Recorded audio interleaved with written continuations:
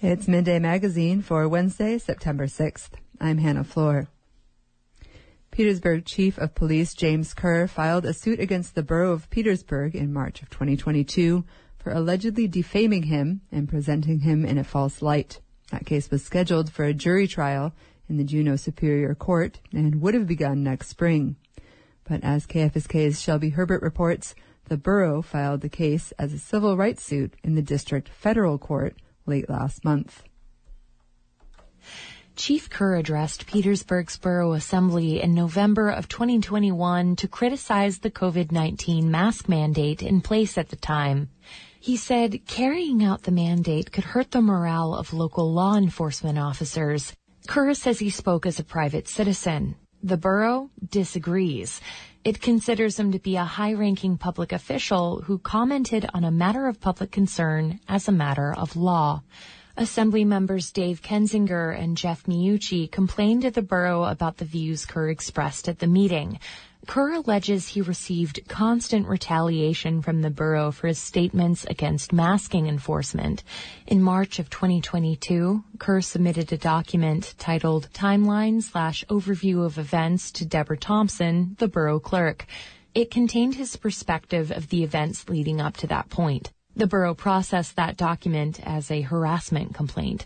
The borough brought in its attorney to provide legal counsel on whether Chief Kerr's speech was protected by the First Amendment when he objected to police enforcement of the mask mandate in front of the assembly. They also evaluated whether the conduct of Assembly members Miucci and Kensinger constituted harassment. The attorney handed over that confidential legal report to borough manager Steve Giesbrecht, who is Chief Kerr's supervisor.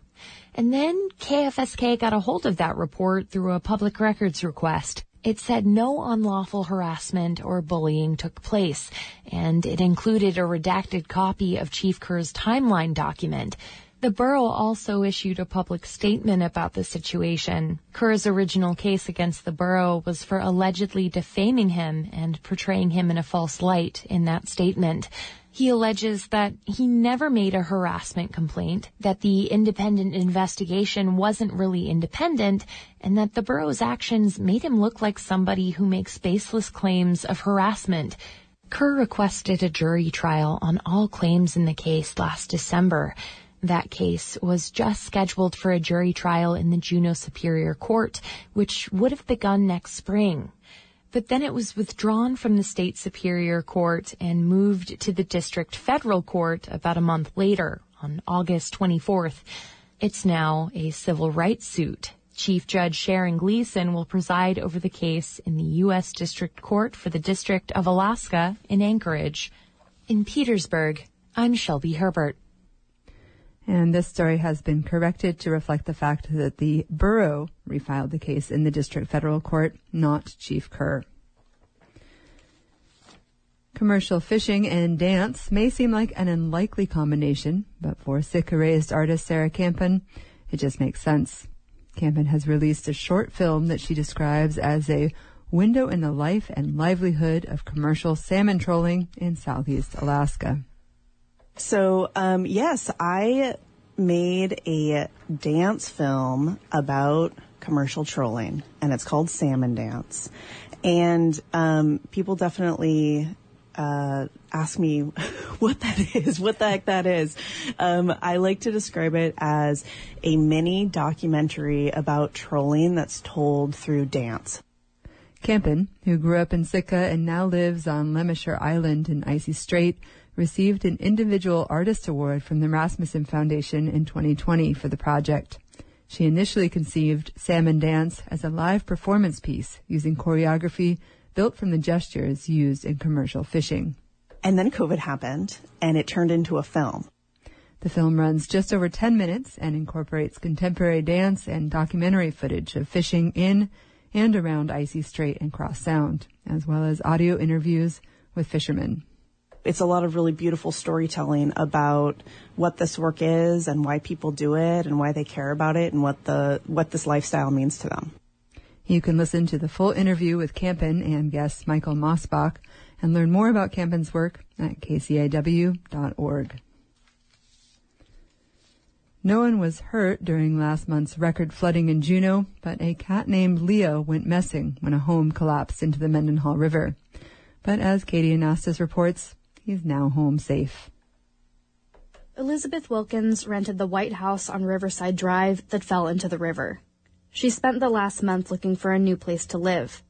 She's also been looking for Leo, a black and white cat with yellow eyes. You can come over. Come on over. This is about you.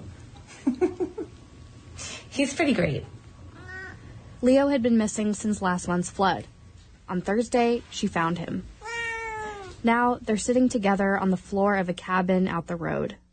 Wilkins says reuniting with Leo has provided a break from the stress of the last several weeks. Yesterday we couldn't stop laughing because it just felt really good, like this release to just be like, oh my gosh, this is the best thing that anyone's ever heard in at least a month. It's nice to have some good news. David Albert adopted Leo with Wilkins during the pandemic. He says Leo seems relieved too. He slept hard last night, and he was just a little snuggle bug. Every time I'd sit, he'd come over and sit on my lap and sleep on my chest, and he's just so happy to be among family again. Wilkins and Albert were both out of town during the flooding, but they watched the viral video of the house collapsing into the river. They think all the noise made Leo run away before it fell in. I watched the video of the house over and over again just to calculate, just to figure out, what was it like to be in it, and is it possible that he's okay, or is it impossible?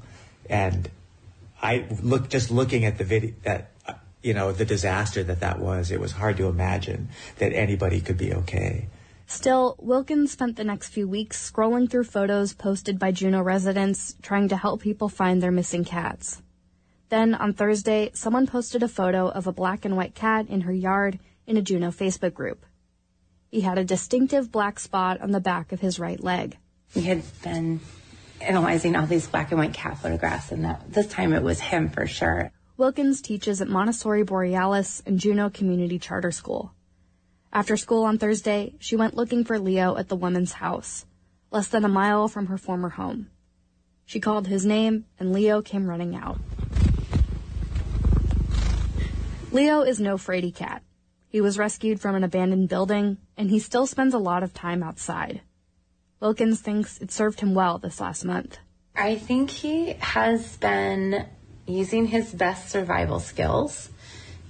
He is a good hunter. Still, Albert says Leo has lost some weight. He's on an all-you-can-eat diet now. Wilkins is house-sitting for friends while she looks for a more permanent place to live. She's considering all her options, including a camper van, a tiny home, or even a sailboat. She's hopeful something will work out. Leo purrs on the couch next to her and Albert.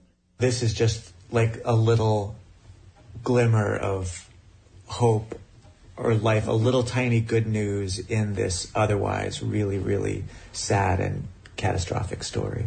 Leo has already caught a mouse since he got home. But between his outdoor excursions, he's lounging on the couch and enjoying his kibble, happy to be back with his favorite humans. In Juneau, I'm Katie Anastas. The Coast Guard icebreaker Healy docked in Kodiak's Pier 1 last week as its final stop before an Arctic expedition. The ship was in town to restock on supplies and give the crew a bit of time on land before they spend weeks at sea. Brian Venoy went on board the ship and has this report.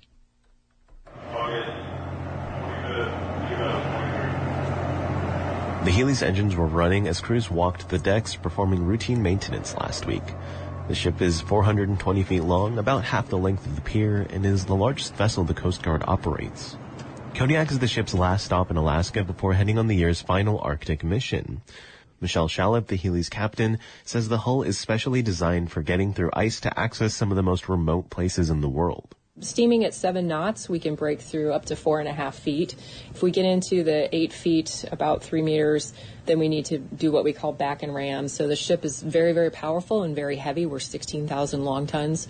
So we're able to use the ship's momentum and weight to break through ice. The boat has 2 inches of steel on the bow and can even maneuver in ice fields. However, the crew does their best to avoid large icebergs. Shallop says while the Coast Guard operates the vessel and it's capable of performing Arctic rescues, the vessel's main purpose is research. The Healy was built in collaboration with the National Science Foundation, so we have all the authorities that a Coast Guard vessel normally would have, and we can conduct those in the high latitudes, in addition to supporting the National Science Foundation and other organizations in conducting science. Igor Polyakov is a professor with the University of Alaska Fairbanks and one of the lead scientists aboard the icebreaker. He says the information scientists get from remote locations is crucial for climate research. We inform communities, stakeholders that changes are coming. We may expect with a certain probability that this and that happens in a certain period of time. That's our mission. And politicians take this information forward to make decisions. Polyakov says the information they find in the North Pole is direct proof that human-caused climate change is happening. One example they're monitoring on this mission is a layer of fresh water under sea ice.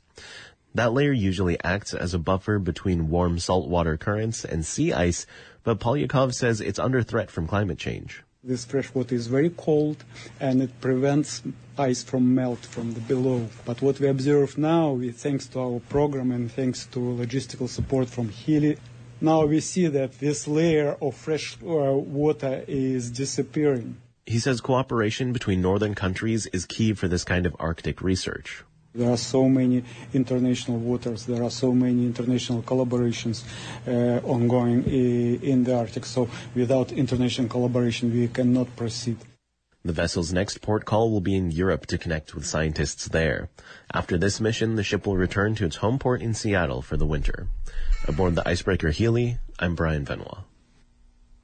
The Alaska Department of Public Safety and the Anchorage Police Department announced Tuesday that they are publishing new quarterly reports specifically about missing Indigenous people.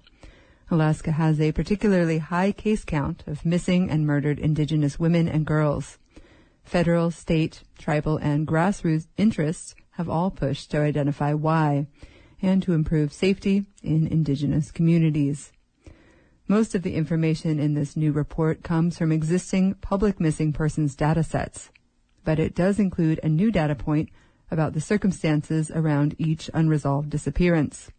Austin McDaniel, a spokesperson for the State Department of Public Safety, says the agency's analysts had to individually go through all 280 cases of missing people who are Indigenous or of unknown race to mine that piece of information.